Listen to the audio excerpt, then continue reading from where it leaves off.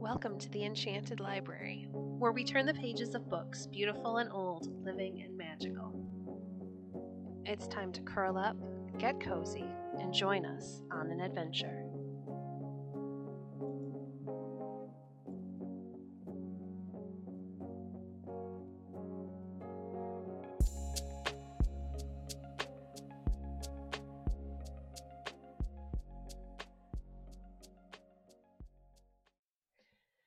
Today we'll be reading two stories.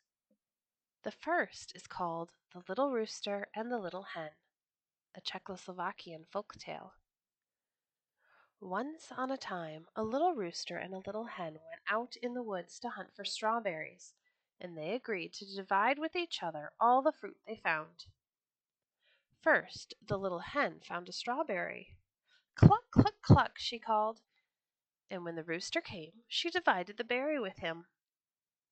By and by, the little rooster in his turn found a strawberry, but he didn't call "cluck, cluck." He gobbled the berry whole to get it all for himself, and the berry was so big it stuck fast in his throat. Try as he would, he could not swallow it. He stretched out his neck, he shook his head, he jumped around on his two little legs, and then he fell flat on the ground, choking and choking and choking. The little hen came running to see how she could help him. Water was what he needed. So the little hen ran to the brook and she cried, "Oh, brook, good brook, please give me a drop of water for my little partner the rooster. He is lying flat on his back and choking and choking and choking." But the brook said, "I will give you a drop of water when you bring me a leaf from the linden tree."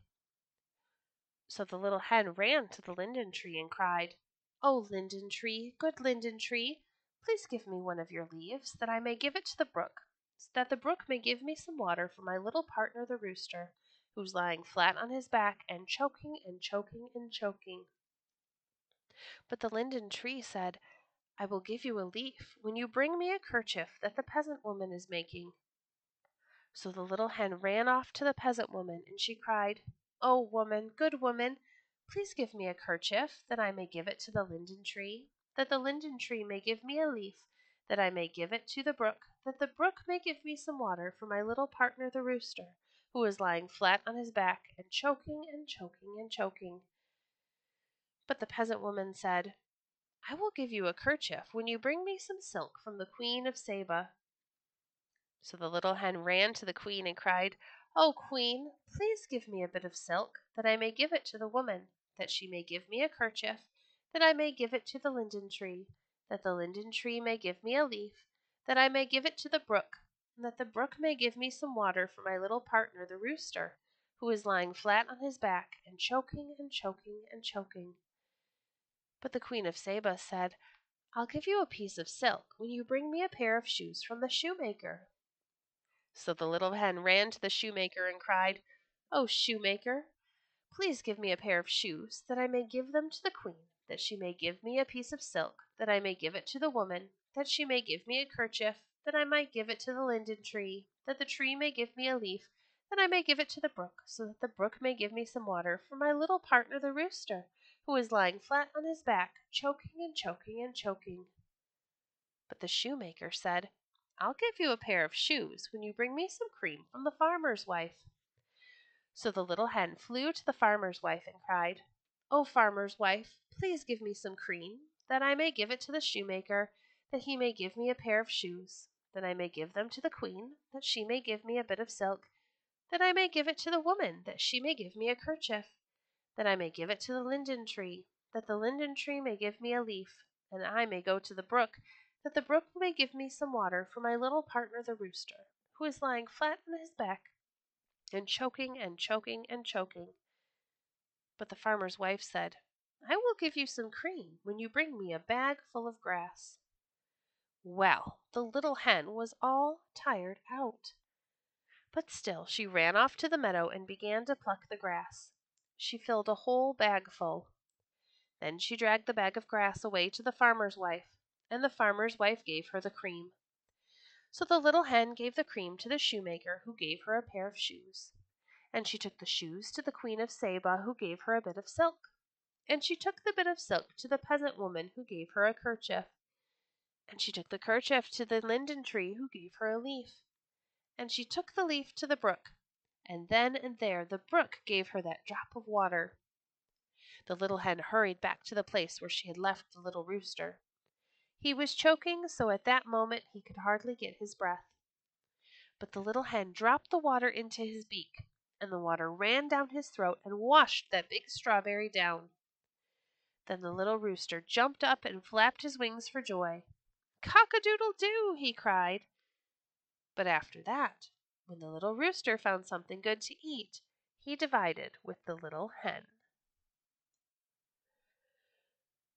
Our second story is called The Ugly Duckling, retold from Hans Christian Andersen. Once a mother duck sat on her eggs in the barnyard. At last the eggs began to crack, and a lot of fluffy yellow ducklings pecked their way out of the shells. But the mother duck looked and saw that one big egg had not hatched. "How very strange," said she. "That's a queer-looking egg. It's not at all like the rest." But she sat on the egg a while longer, until by and by it cracked, and out of it tumbled something, a clumsy little gray something, having a great long neck. "My, what an ugly duckling!" said Mother Duck to herself. But she called "Quack, quack" to her brood, and took them down to the water. In plumped the little ducklings. The water dashed over them, splash! But they all bobbed up again safely, and floated along on the water as lightly as little toy ships. "Well," said the mother, "at least that ugly duckling can swim." And after a time on the water she called her whole brood to her. "We're going to the barnyard," she said. "I want to introduce you to the other ducks and the geese, the turkeys and the chickens. So mind your manners, children. Say quack just as I have taught you, and keep your toes turned in." Off she went with her ducklings trailing along behind her. "A fine family, Madame Duck," clucked the chickens. "Oh, but look at that one terribly ugly duckling," quacked a pert little Mr. Duck. And he flew at the poor little creature and began to peck and bite him. "Let him be," said Mother Duck. "He is doing no harm." "He's so queer I have to whack him," said pert little Mr. Duck. Then all the chickens and geese, the other ducks and the turkeys began to notice how ugly was that one strange little duckling, and they all began to peck and bite him, to push him around the yard and make fun of his queer appearance. The turkey cock puffed himself up and went after him, gobble, gobble. Even the little duck's own brothers and sisters pecked him. They bit him and shoved him around until he was at his wits' end. Then one day, when all the barnyard was chasing and pestering him, he flew over the hedge and away. He half ran and half flew until he was all tired out. Then he settled down in a marsh. He did so need to rest. But here there were wild ducks to mock him. "What sort of creature are you?" they cried. "You are certainly frightfully ugly." And they flipped their tails in his face and left him alone to himself. By and by, as he swam around, lonely, some wild geese came flying by. "I say, ugly creature," they called, "we've taken a fancy to you. Come, fly along with us." But just at that moment, bang! Some hunters shot at the geese, and they fell down plump in the water. Bang, bang went the guns. Whole flocks of geese flew up out of the reeds and rushes, and the dogs ran into the swamp, dashing and splashing around. The duckling was terribly frightened. He hid till the chase was over, and then he ran away from the marsh. Over the fields he ran until he came to a cottage. The door was open a crack, so he slipped into the house. There he saw a cat, a hen, and an old woman. "What on earth is that?" asked the woman. "A very strange creature," said the cat. "Can you lay eggs?" asked the hen. "No," said the poor little duckling. "Can you purr?" asked the cat. "No," said the poor little duckling. "Then what use are you?" snapped the cat. No use, thought the poor duckling, and he scurried out of the house and took refuge on a pond. Slowly the summer passed. Leaves turned to gold and scarlet, then withered into brown and danced about on the wind. The sky grew gray and cold, and clouds hung heavy with snow. Then one evening, just as the sunset shone red on a wintry world, a flock of great, beautiful birds appeared on the edge of the pond. They were a dazzling white, with long, graceful, waving necks. Never had the ugly duckling seen anything so beautiful before. Uttering a strange, piercing cry, the birds spread their broad white wings and flew off toward the warm southland. The duckling circled madly around on the little pond. He craned his neck after those birds. Then he, too, uttered a cry, a strange, piercing, longing cry. He did so want to go with them. They were such beautiful things. All winter long he dreamed of those beautiful great white birds. The weather grew colder and colder, and the duckling had to keep swimming, no matter how tired he was, to keep his one fishing hole from freezing into ice. At last the pond froze over, and the duckling was frozen in tight. Then a man came along and saw him. The man took his wooden shoe, hammered the ice from the duckling, and carried him home to his wife. "What a nice little plaything!" cried the children of the house, and they ran to pick him up. But the duckling was now so afraid of every creature he met that he thought the children would harm him. In a fright he rushed into the milk pan, and the milk spurted up every which way all over the floor in the room. The woman let out a loud shriek, and the duckling, still more frightened, flew into the butter cask, and then in and out of the meal tub. The woman ran for the tongs, intending to hit the wild creature, and the children fell over each other, chasing the frightened duckling and screaming with noisy laughter. Out the door flew the duckling and away into the night. All winter long he looked after himself in a world of snow and ice. But by and by the sun began to shine warmly again, the larks began to sing, and spring came fresh and green, covering the earth with flowers.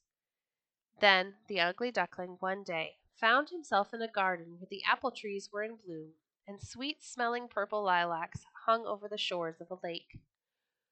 All at once he saw two beautiful, stately white birds, the very same kind of birds of which he had dreamed all winter.